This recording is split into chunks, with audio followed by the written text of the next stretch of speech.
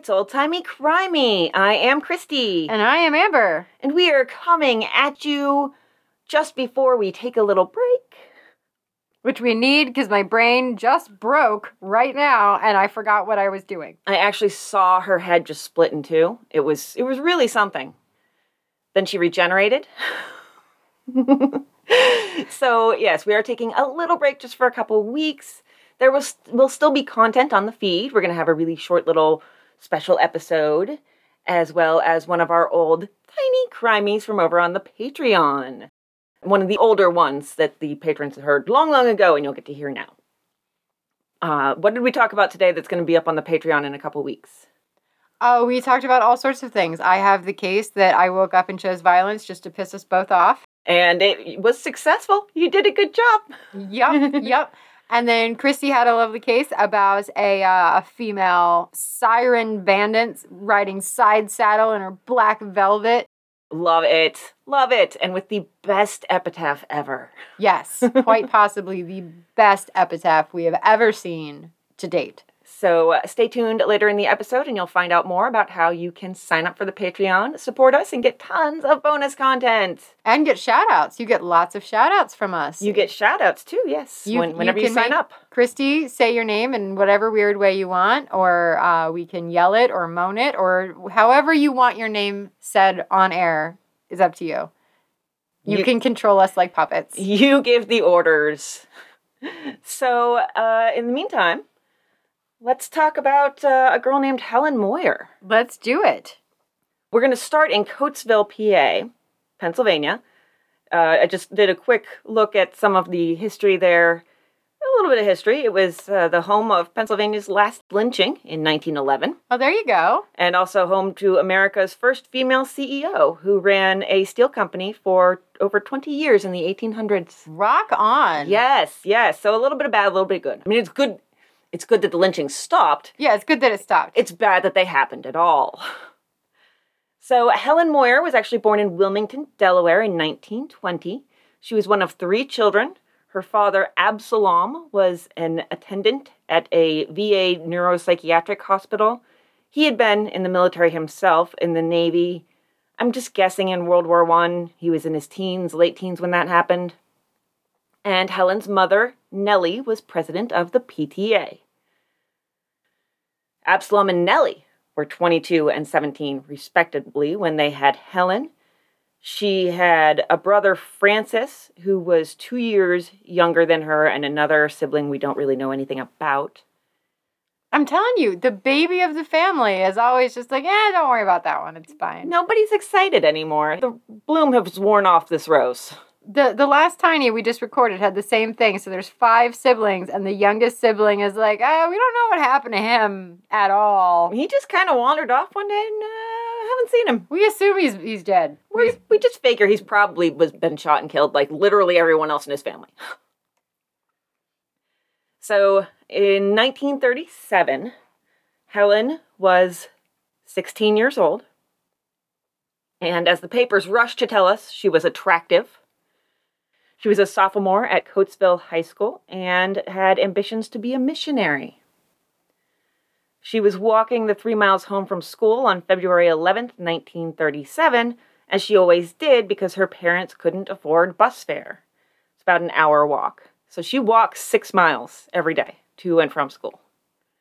That is a long walk. And, we live in Pennsylvania. Pennsylvania winters suck.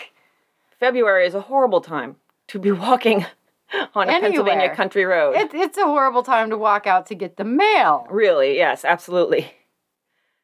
That hour went past, and another hour, and she didn't appear home. Around 6 p.m., her dad kind of put up the alarm. He called the police, and then he went over her normal route. He did not find Helen.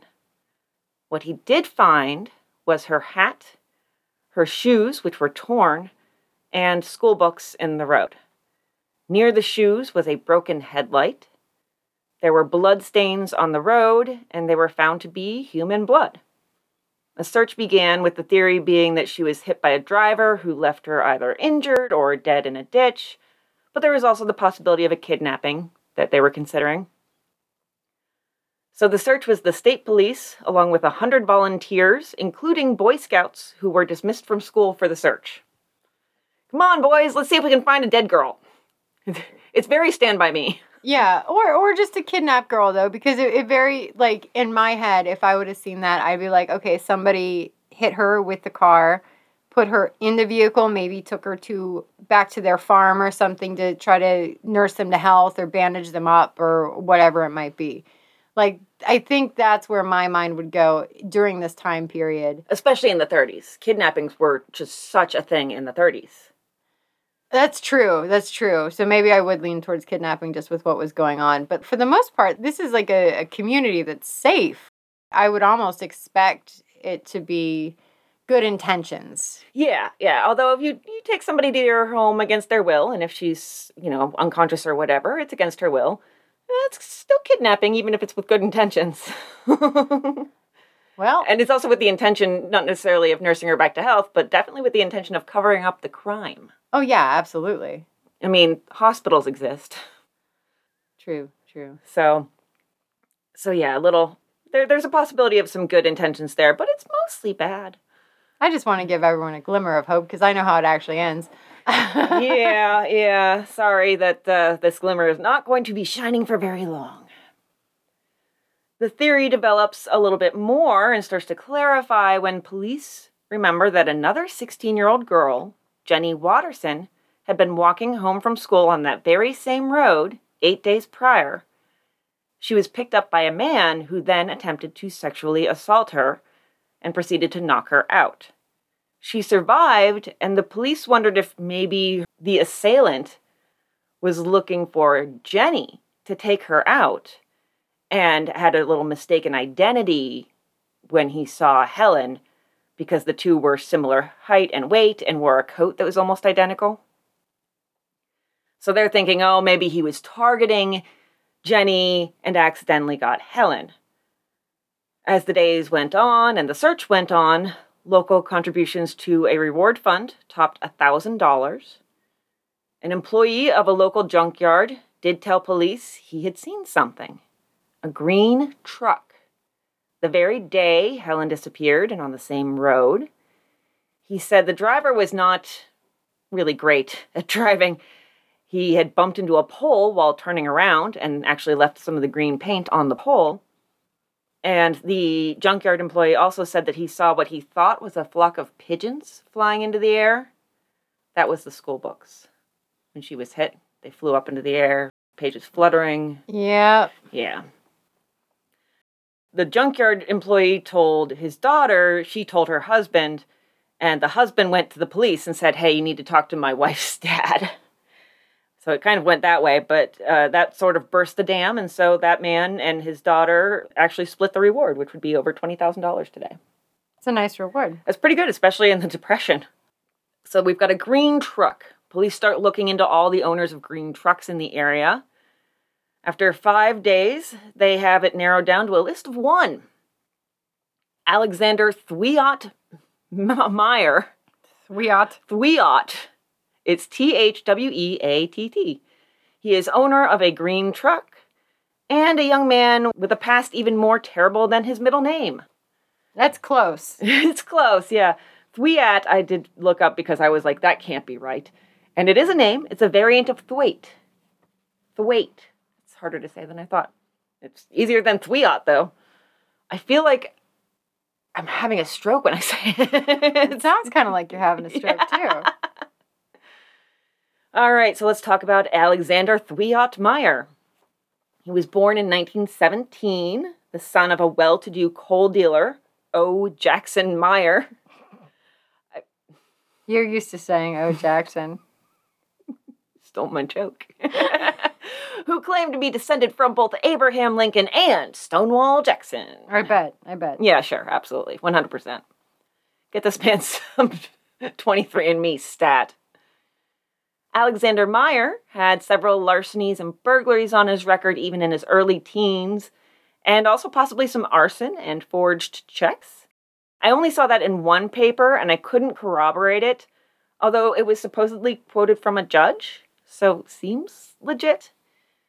In my attempt to find him in his younger years, I did find that in the 20s, there was an Alexander Meyer who lived in New York. He was a German man. He was the world champion rocker. Oh, I saw that. Also the inventor of the Meyer reversible jiffy bow tie and the Meyer combination aluminum sax and banjo. Because everybody needs one of those. I know I do. I absolutely need a combination aluminum sax and banjo. Yeah, yeah. Oh, the epic ballads one could play on that. I wonder if they still make that. I'm thinking not, but go ahead and look it up. Gonna. A lovely quote from Alexander Meyer, the world champion rocker. If we all rocked 5 or 6 hours a day, maybe we would become a race of superhumans. What is wrong with Germans? Honestly. Why the obsession with the superhuman thing? Okay, but this Alexander Meyer in Coatesville, PA was not quite so quirky.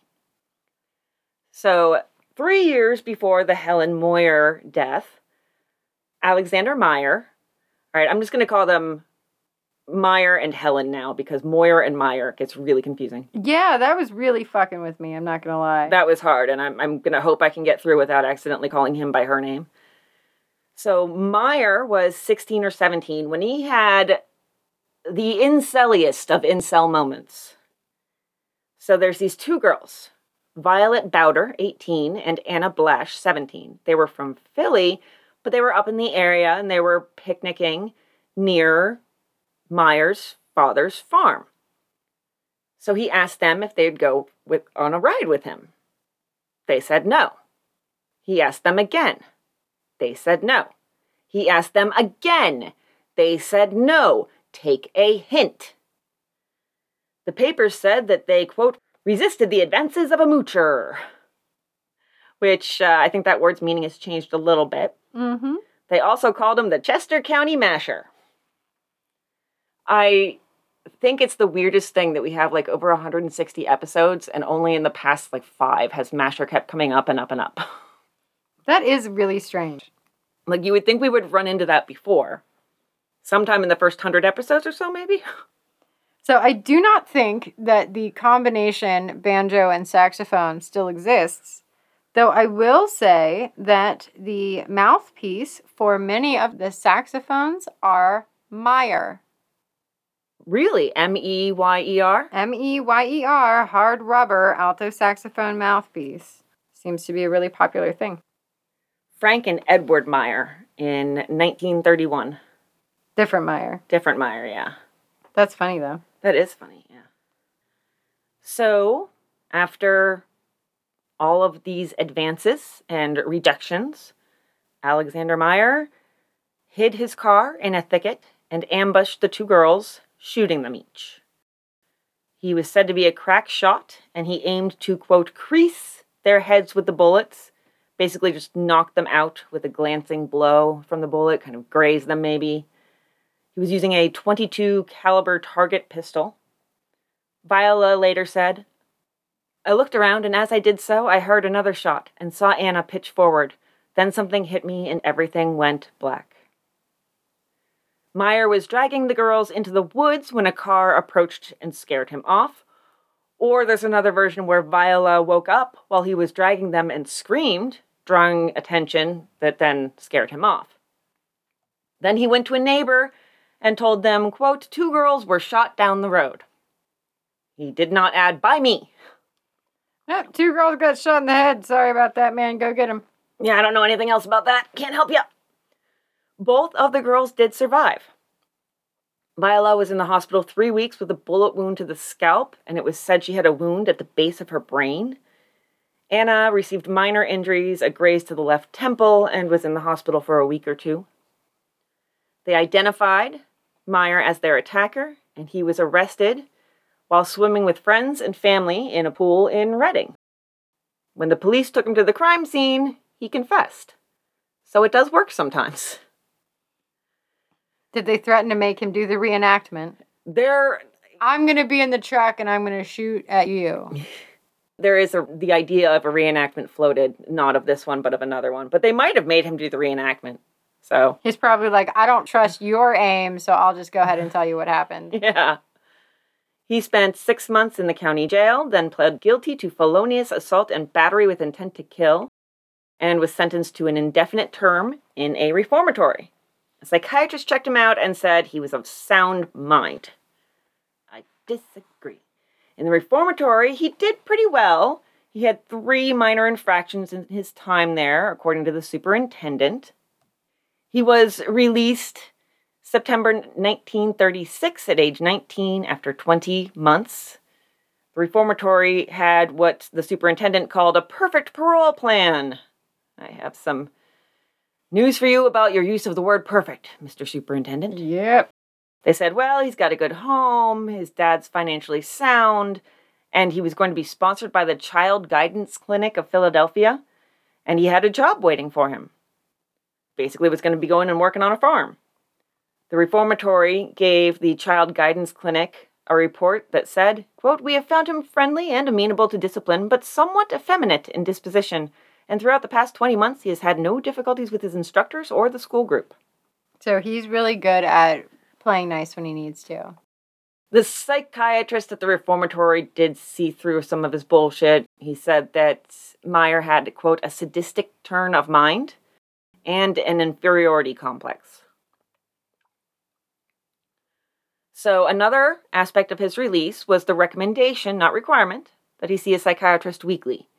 And the Meyer family did actually get a psychiatrist for him. He was going to sessions, I guess.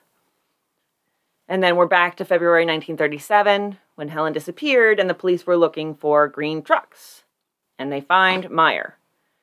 So the first thing they do is they go and check out the truck. Had a broken headlight. What do you know? Part of a broken headlight was found at the scene.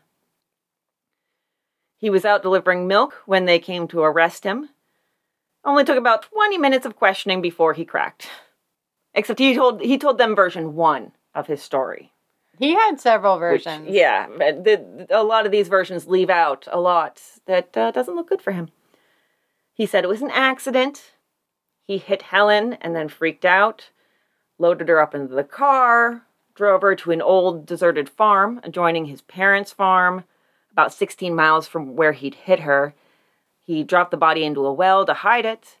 Then the next day, he was nervous about maybe it being discovered, so he went back and dynamited the well to hide the body. So he leads them to the well. It's been 11 days of searching. And finally, the body is found in the well under 18 inches of water with rock and dirt that had been blown into it via 2 sticks of dynamite, as he said. And he's at the scene. He leads them to the well, and then they go in to find her. And the newspaper said, quote, "He showed little emotion until the attitude of the growing crowd became hostile. Then he became jittery and was taken away." Well, yes. A young girl's body is lying in this well. I can't blame them for turning hostile. I want to note that when they found the body was nude.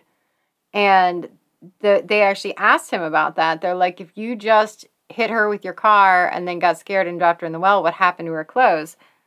And did you see that article? I didn't. What did he say? He said that when he hit her with the car, her clothes just all flew off. Oh my God. Oh yeah, that happens. That's how that works, yeah.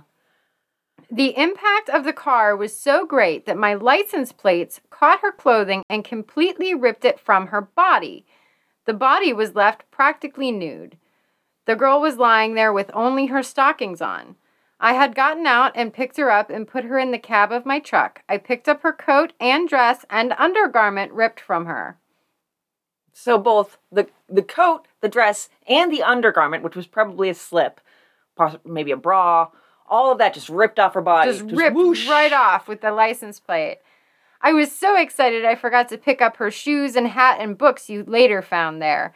I turned the car around, backed into a pole, and was going to take the girl to the Coatesville Hospital. When I thought I had better feel her pulse, I did. There was no pulse. And that's when he supposedly... He hit her with the car with such great force that her clothes just ripped right from her body. That is one of the more ridiculous stories I have heard from a murderer. Yeah, I thought so too. That's why I took the whole article, because I was just like, I need to see this to verify that I'm not like sleep deprived. This wasn't some fever dream. This actually was said and printed in the paper of him giving an interview and saying her clothes just fell right off. What a jackass. Crazy. I really, really dislike him. So after they found the body, about 5,000 people trekked out to the abandoned farm to watch as workmen went into the well to recover what they could. They were looking for Helen's leg. And so here's the coroner's report. The coroner said she was unconscious for 4 to 5 hours prior to her actual death. She had a deep gash in her head, a fractured skull, a fractured nose, a fractured leg, and a dislocated jaw. Water in the lungs, a pint in each, which indicated drowning and that she was still alive, but unconscious when tossed in the well. There was a mark around her neck that could have been caused by a cord. Her left leg was dismembered below the knee. They were pretty sure that dynamiting was responsible for that. She had blood stains on her head and chest. And he also said, quote, there was every indication Helen Moyer was ravished prior to her death. And the cause of actual death was ruptured liver and shock from the drowning. This broke my heart. Her parents couldn't bear to do the identification. So her brother Francis, 14, did the official ID of the body. That's awful. It's absolutely terrible. So Meyer is arrested and held without bail. After they found the body, then he changed his tune and said, okay, yeah, I hit her on purpose. I'd been looking for a girl. I'd been planning this for weeks. When I set out that day in my truck, it was with the sole purpose of running down any girl with the intent of sexually assaulting her later. Here we have some from his statements. Quote, I left my father's dairy farm in the green truck I used to deliver milk. I started out for the purpose of finding some girl, any girl, running her down with the truck and then carrying her away and assaulting her. I drove around for some time, and several times I saw girls I wanted, but there was always somebody else around, somebody in a car or a truck, or just walking along. Finally, I saw the Moyer girl. There was nobody in sight. When my truck was 40 feet from her, I still had not made up my mind whether to hit her or not. I thought maybe I could hit her, knock her down, and then knock her unconscious. So I got the truck up to about 45 miles per hour and deliberately drove into her. He said he didn't really have any particular plan in mind, just maybe taking her to some woods. He did state that when he hit her, it was to knock her out so he could sexually assault her. That's sole purpose. He said, quote, I got out, picked her up, and put her in the truck. I thought she was dead. Then he checked for a pulse, and then he actually thought about going home and telling his father. He decided against it, but he did head in that direction to the abandoned farm. Then I started out for the farmhouse. Nobody lives in the house, and it's a sort of empty, ramshackle place. I took the girl in there and attacked her. So note the order of events. He takes her pulse, finds no pulse, or at least he says, and then takes her to an abandoned farm and sexually assaults her. Yeah, he said that she was still warm, but getting colder. That's horrifying. He's gross. He's very, very gross. His middle name should be Gross instead of Thwiot. No, Thwiot is pretty gross. It is pretty gross, yeah. We could make Thwiot like a terrible thing. Well, it already sounds a lot like twat. There you go. That's part of what it is. Yeah, that's part of what it is. It's like twat with a speech impediment. Yeah. So he said he tossed her down the well, which was about 50 feet deep with 3 feet of water at the bottom. Then he went out, had a nice time, went home and slept. And then the next day, did some work on the truck, not fixing the headlight. Dumbass.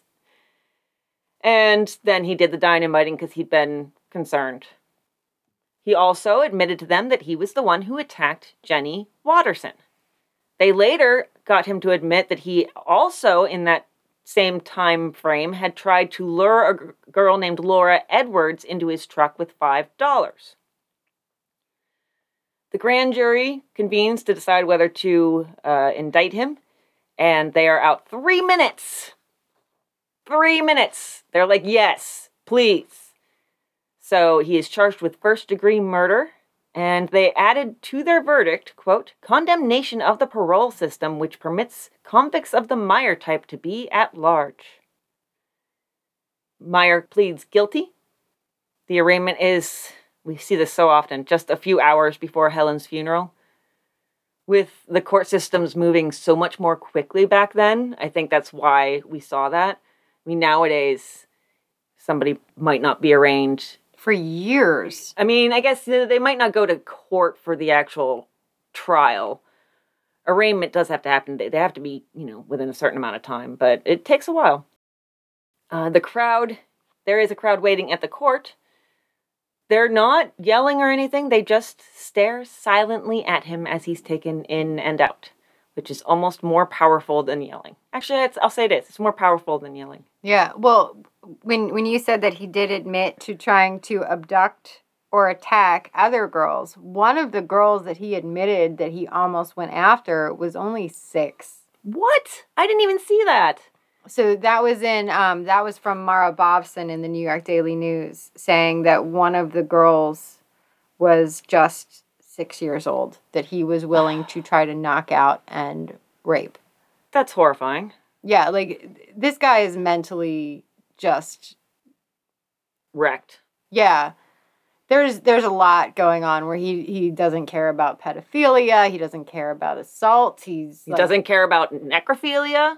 Yeah, none of it. And he has this very specific order of events where, he is trying to knock a girl out to rape her.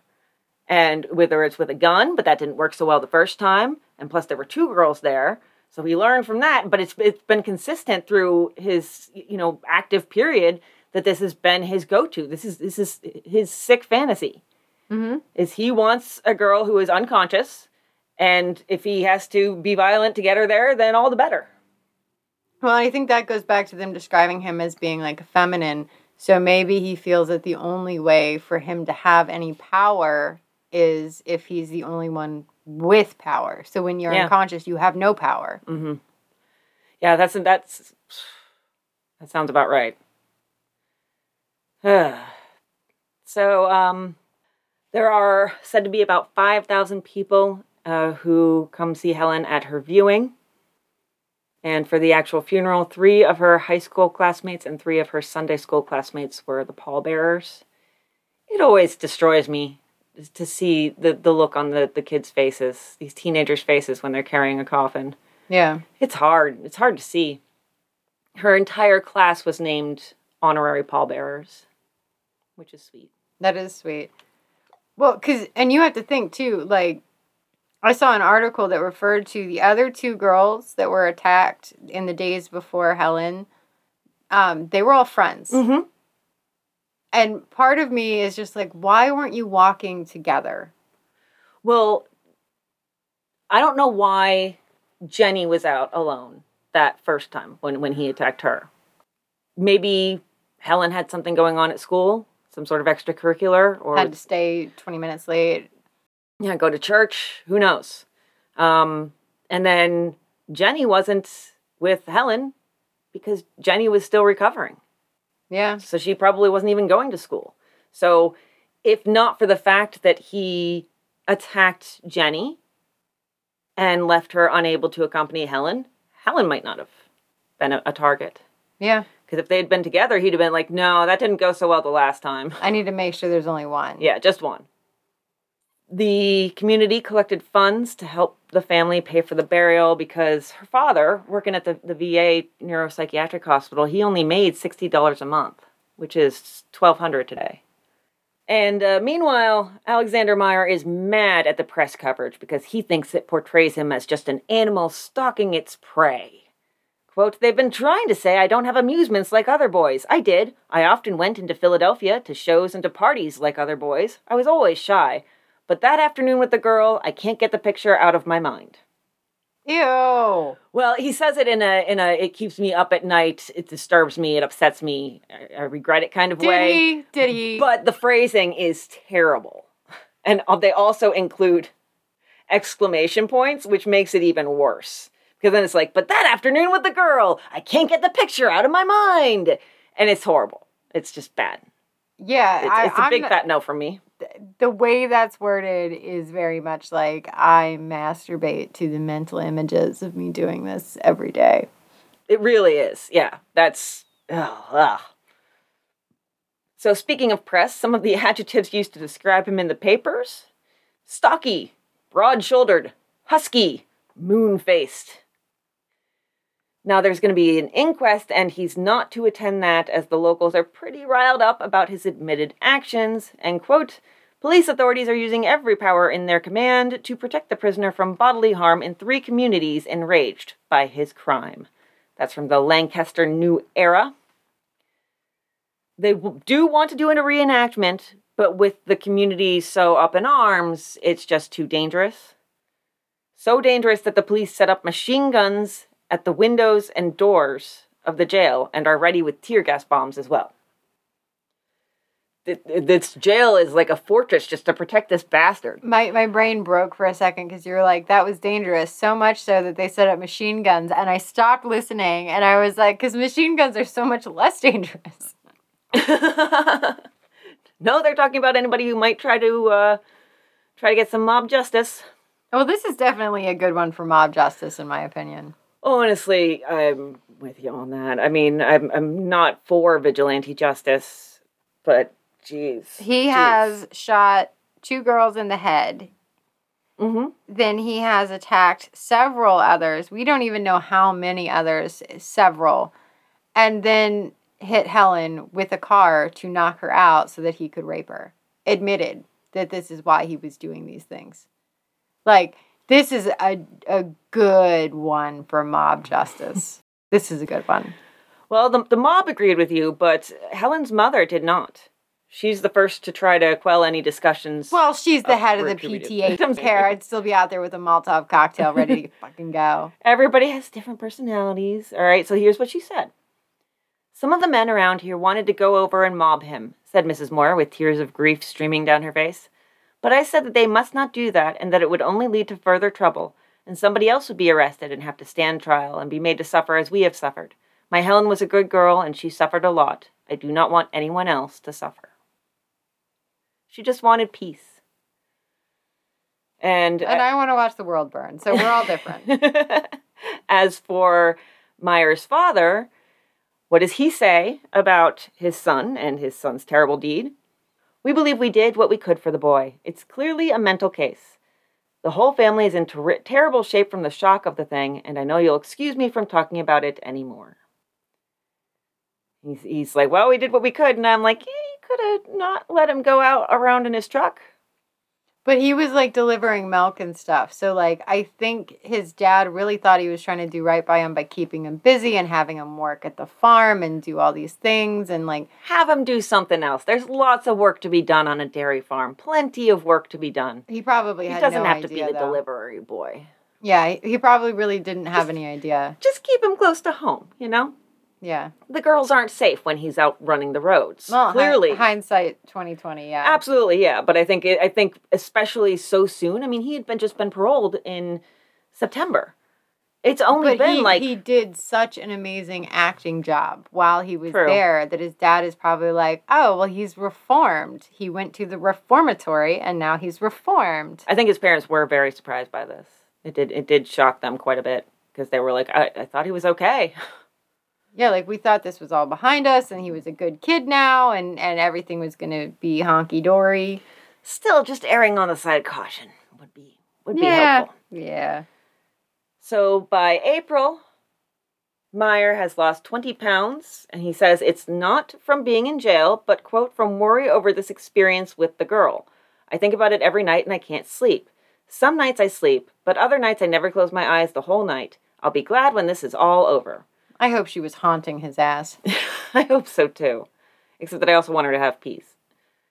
He was also requesting a professional photographer to come and get pictures of him, but make sure that the cell and the bars didn't show, because he wanted it for his family to remember him by. He was called a model prisoner, and the guards all liked him.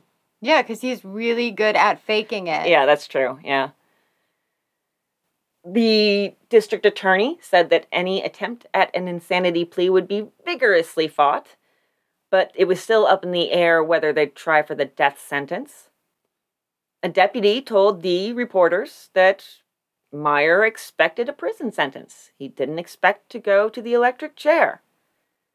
His lawyer said he doesn't seem to recognize the trouble he's in. The fear of the electric chair doesn't seem to bother him at all. There is a lot of discussion about that whole parole thing. Like, how is he paroled when he's a danger? And this was something, okay? This was something. So the Lancaster Sunday News had an editorial lamenting the current state of laws.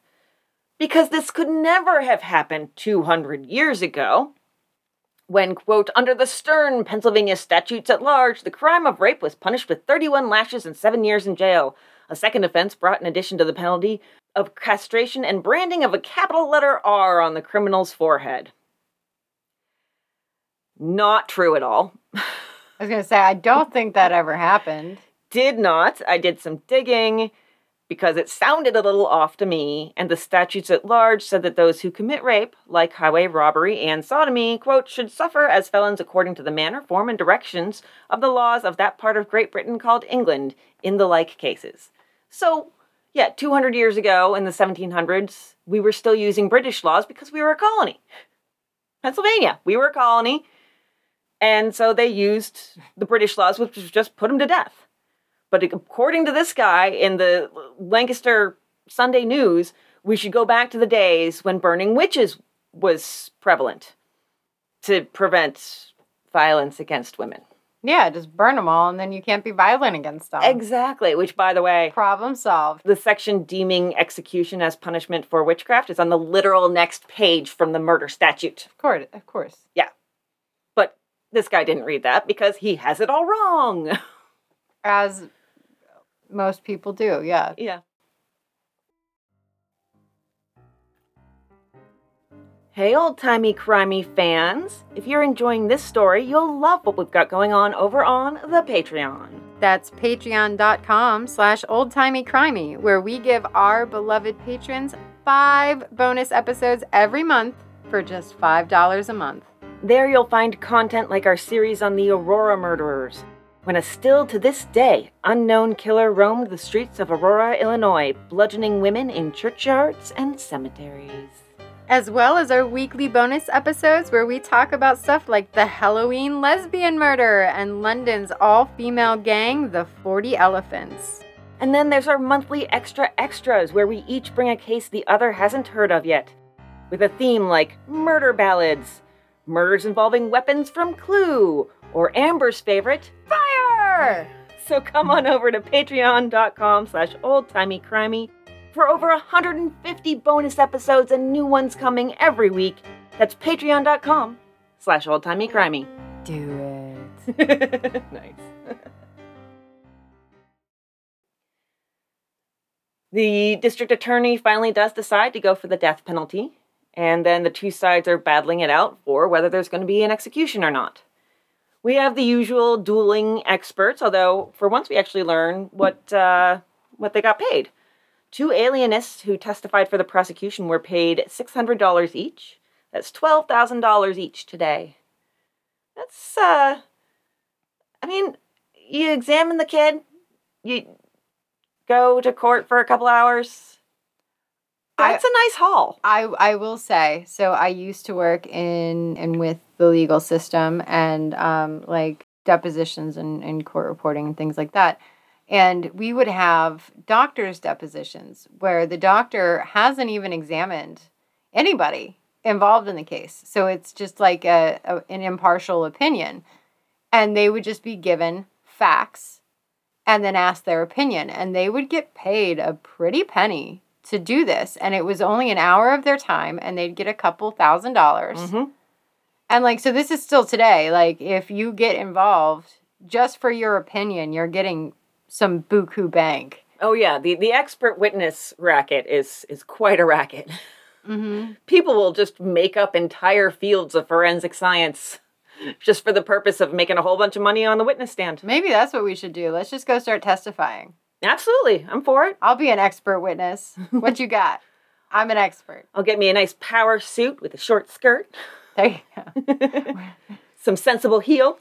Let's just go be expert witnesses, even when they didn't even ask for us. Just like show up and Just be like, show up. I'm your expert witness today. I bet it's going to be a little bit of a surprise to the defense, but, surprise witnesses, that's a thing. It's going to be a surprise to everybody. What are you an expert in? Everything. Put me on the stand. I know all. So they get their money. Meyer's attorney says there's no insanity there, but he is trying to depict his client as having an intellectual disability. He does use the R word, just a word that I refuse to say, and says that Meyer is, quote, insensible to pain, physical or mental, end quote, which I think is really just a shitty, dehumanizing take on disabilities. Well, and it also makes me want to stab him just to see if he feels it. Which is why I think it's not a winning argument for why we shouldn't kill someone. Like, if they... He's not going to feel it. Yeah, if they supposedly can't feel pain, maybe, So this will just be like a normal day. If he can't feel it, it's cool. Yeah. That's what you're telling me. And he won't even suffer any mental pain from the idea that, the execution is coming because he is insensible to pain, physical or mental. That would lean me more towards the death penalty because I'm like, oh, this is fine then. He's not going to notice. So his lawyer is not really doing a bang-up job here of convincing anyone. Meyer's father actually testified that his son had been burned around the legs by a dynamite explosion years ago as part of proof of this. Quote, from my experience, I knew the best thing to do was clean out the burns. I took a brush and hot water and scrubbed his legs hard. He did not complain or shed a tear. Okay, Mr. Meyer, we're going to introduce you to the concept of shock, which one might have after being blown in the legs with dynamite. Also, why was he playing with dynamite? Yeah. How many years ago was this? And why do you have so much dynamite?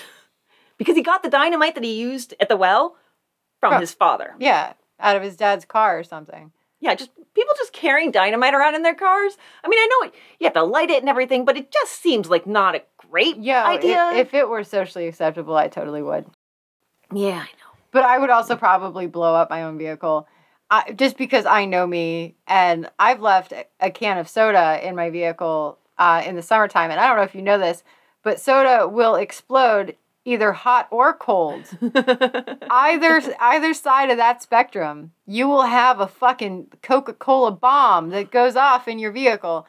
And so I feel like if I left dynamite in my trunk, it would do the very same thing, but with much more damage than a can of Coke. Yeah, we probably shouldn't have you any dynamite in your car. But if it were socially acceptable, I totally would.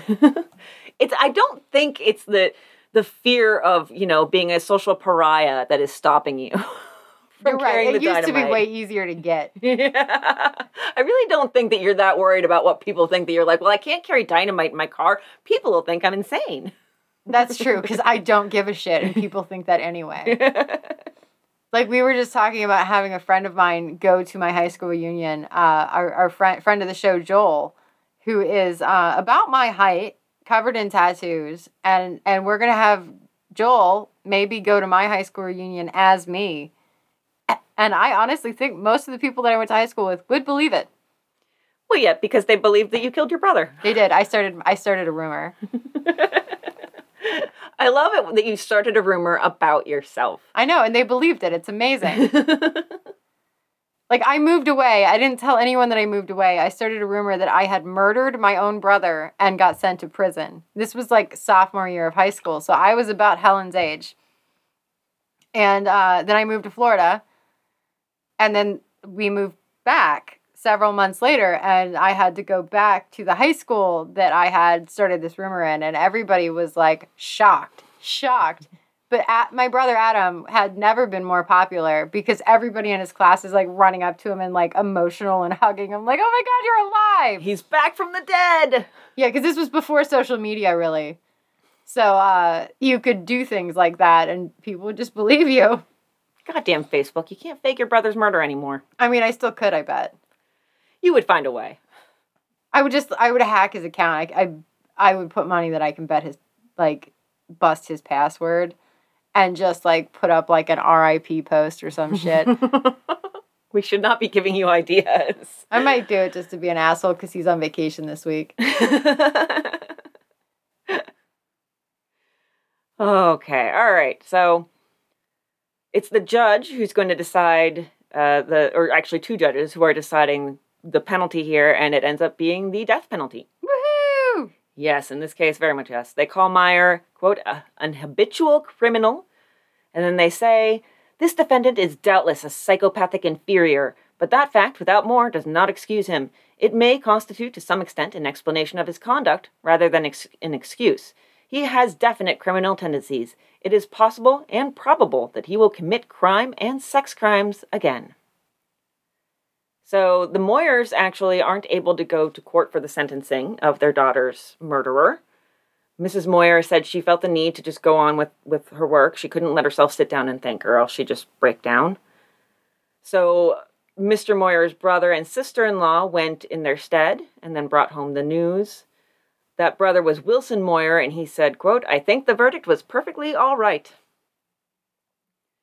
And their family is also suing the Meyer family for $50,000, which will be $1 million today. The suit alleges that his parents were negligent because, quote, they knew their son's vicious tendencies and still permitted him to roam about the country in automobiles. I tried to find any resolution on that, and I didn't. I didn't even see anything about it, so I'm Okay. assuming that probably just settled out of court. Probably, yeah. His attorney, Meyer's attorney, sends a plea for commutation to a life sentence to the Board of Pardons. Here we learn that the execution date can't be set until 45 days after sentencing in that time and place. That's how much time is allotted for appeals. So you get 45 days, you get a month and a half. Jam them in smoke them if you got them. You got 45 days, let's go. Yeah. So that'll be May 27th.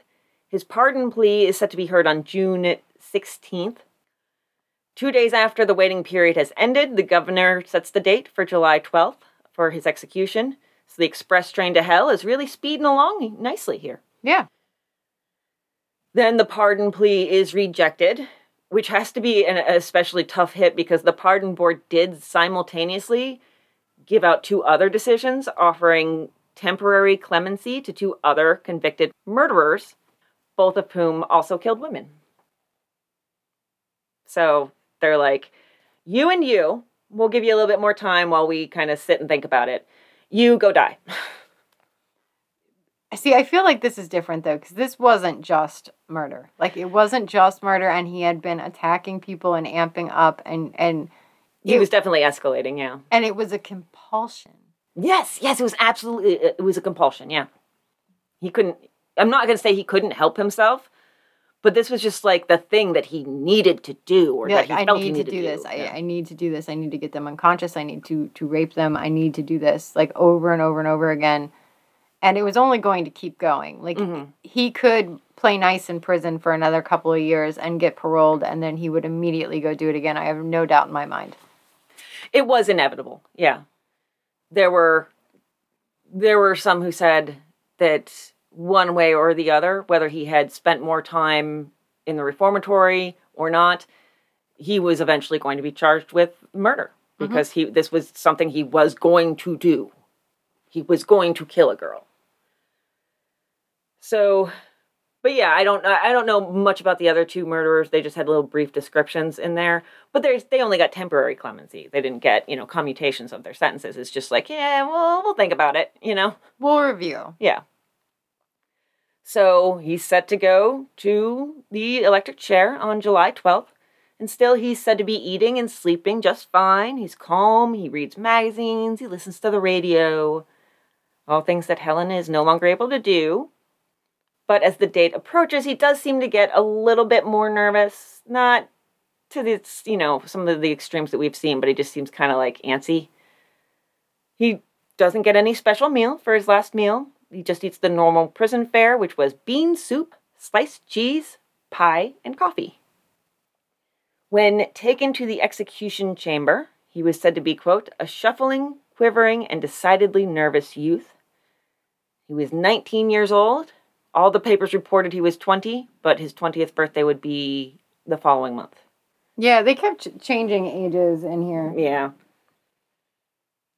He requests a cremation and is the 7th person to go to his death in that particular electric chair that year. The executioner received $150 and traveling expenses. Multiply by 2 and add a 0 in this year. 3,000. So 3,000. This is called the closing chapter of a crime which aroused the citizenry of Chester County, and I would like to please ask that they not use that word. Please don't use that word.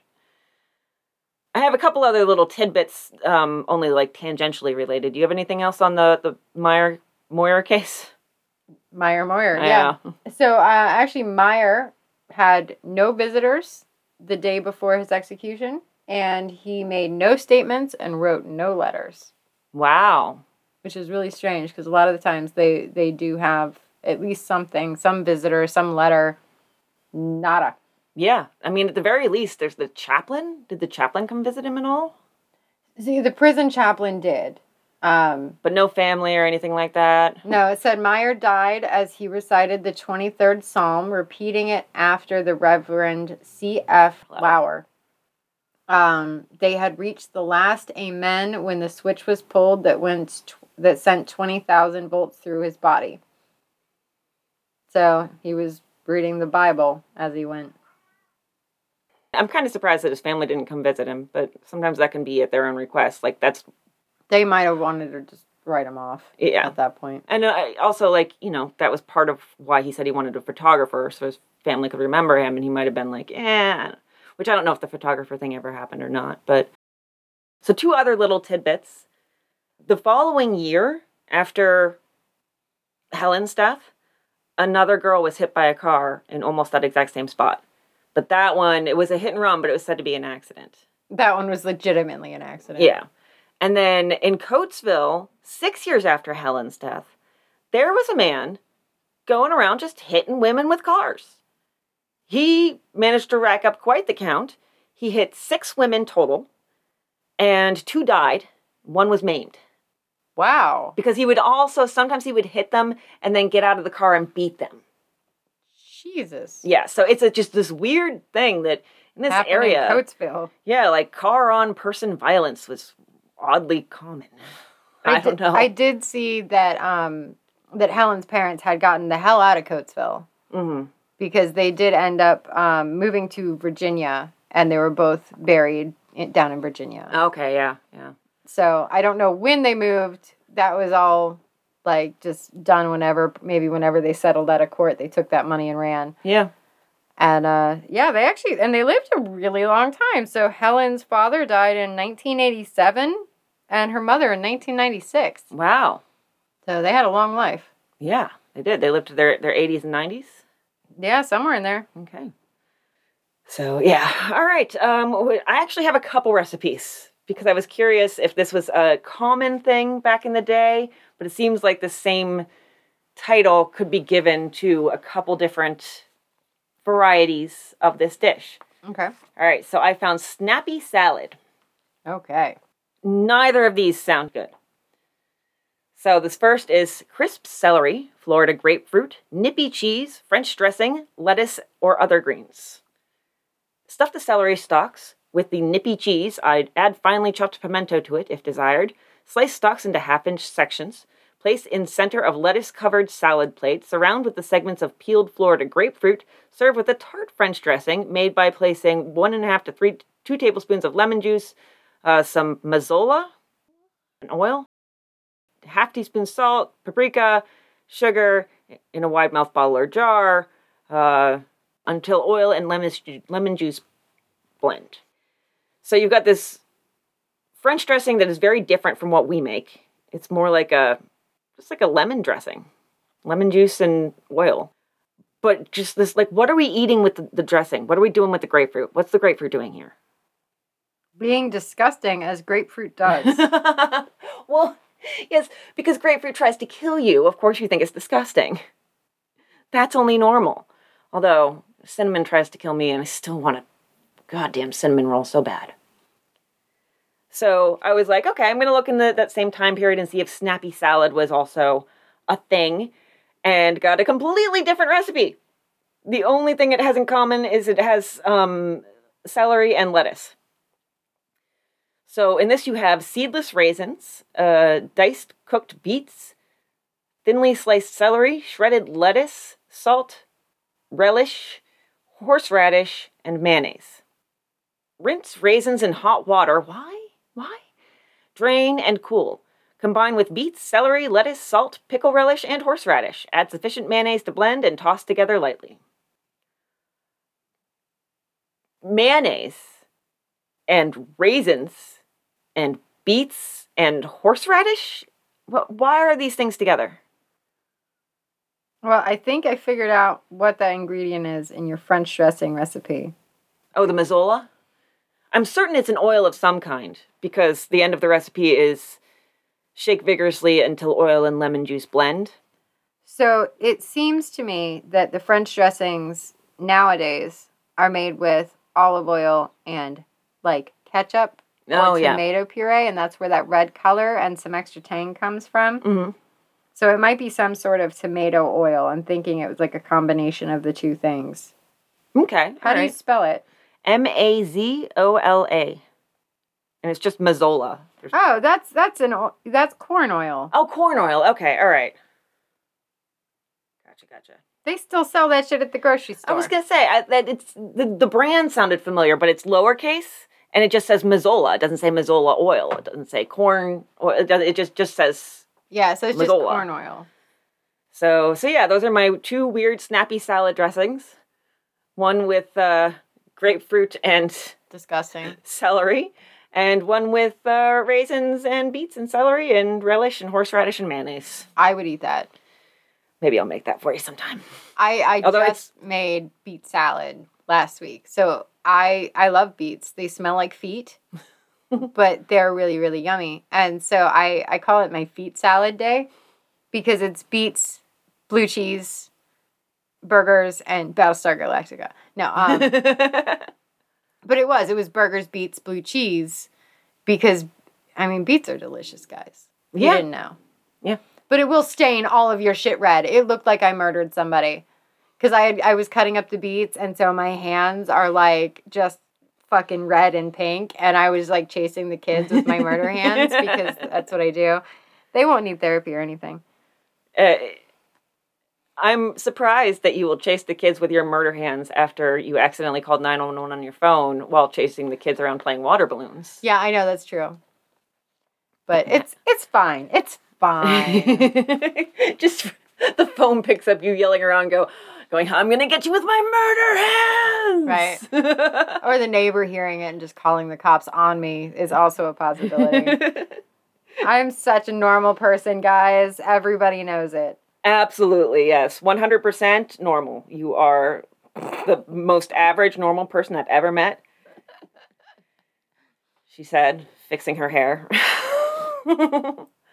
So, all right. Well, that is the last full-size-ish, we're close to an hour, episode for... Fun size. Yeah, before our little vacation.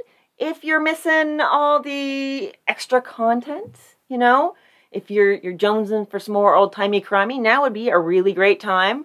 Actually, July 1st would be a really good time, but this might publish around then anyhow. I can't remember. Edit.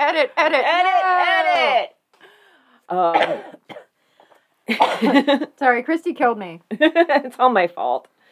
Christy and her murder hands. She'll never get to try my snappy salad. Oh, darn. But you should come over to patreon.com/oldtimeycrimey and just binge the heck out of everything and enjoy it, because we've got lots of fantastic content over there that you've never heard, and you should. You should. It's some of our best work. And then you'll also get a shout out when we come back from our little vacation. So absolutely. Do it. So the next couple of weeks, you'll have a little bit of content, and then we'll be back in 2 weeks after that, or 2 weeks after this. We'll be back. I don't know eventually. what time is.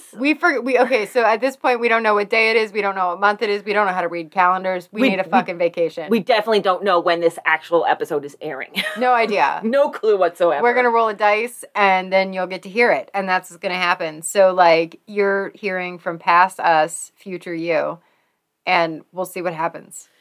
I think with future you hearing past us, there's probably going to be like a rip in the space-time continuum, but that's okay because then maybe we can harness that into our time machine and go back and slap Alexander Meyer silly. Yeah, and I'm going to listen to this so that past me is talking to future me, and hopefully that will open up a wormhole. There we go, yeah. All right. I need a tagline. Don't go chasing waterfalls. That was something from the episode. I mean, obviously don't hit girls with cars. Do you have anything? So how about don't try to say that your license plate ripped somebody's clothes clean off. Yeah. I think maybe don't go around telling tales like that. That literally no one is going to believe because that's not how physics work. Nope, not at all. So, all right. Thank you for listening, and we'll see you later. Bye. Bye. Sources. Oh, yes, sources. My sources this week are Find a Grave, and from newspapers.com, thank you, Chris Garcia, the Lancaster New Era, the Los Angeles Evening Citizen, the Litro Bulletin, Intelligencer Journal, the Mercury, and the Daily American. My sources this week were New York Daily News by Mara Bobson, findagrave.com, newspapers.com, thank you, Chris Garcia, Wilkes-Barre Times Leader, the Evening Sun, the Intelligencer Journal, the Daily American, the Philadelphia Inquirer, the Standard Speaker, and the Mercury. All right.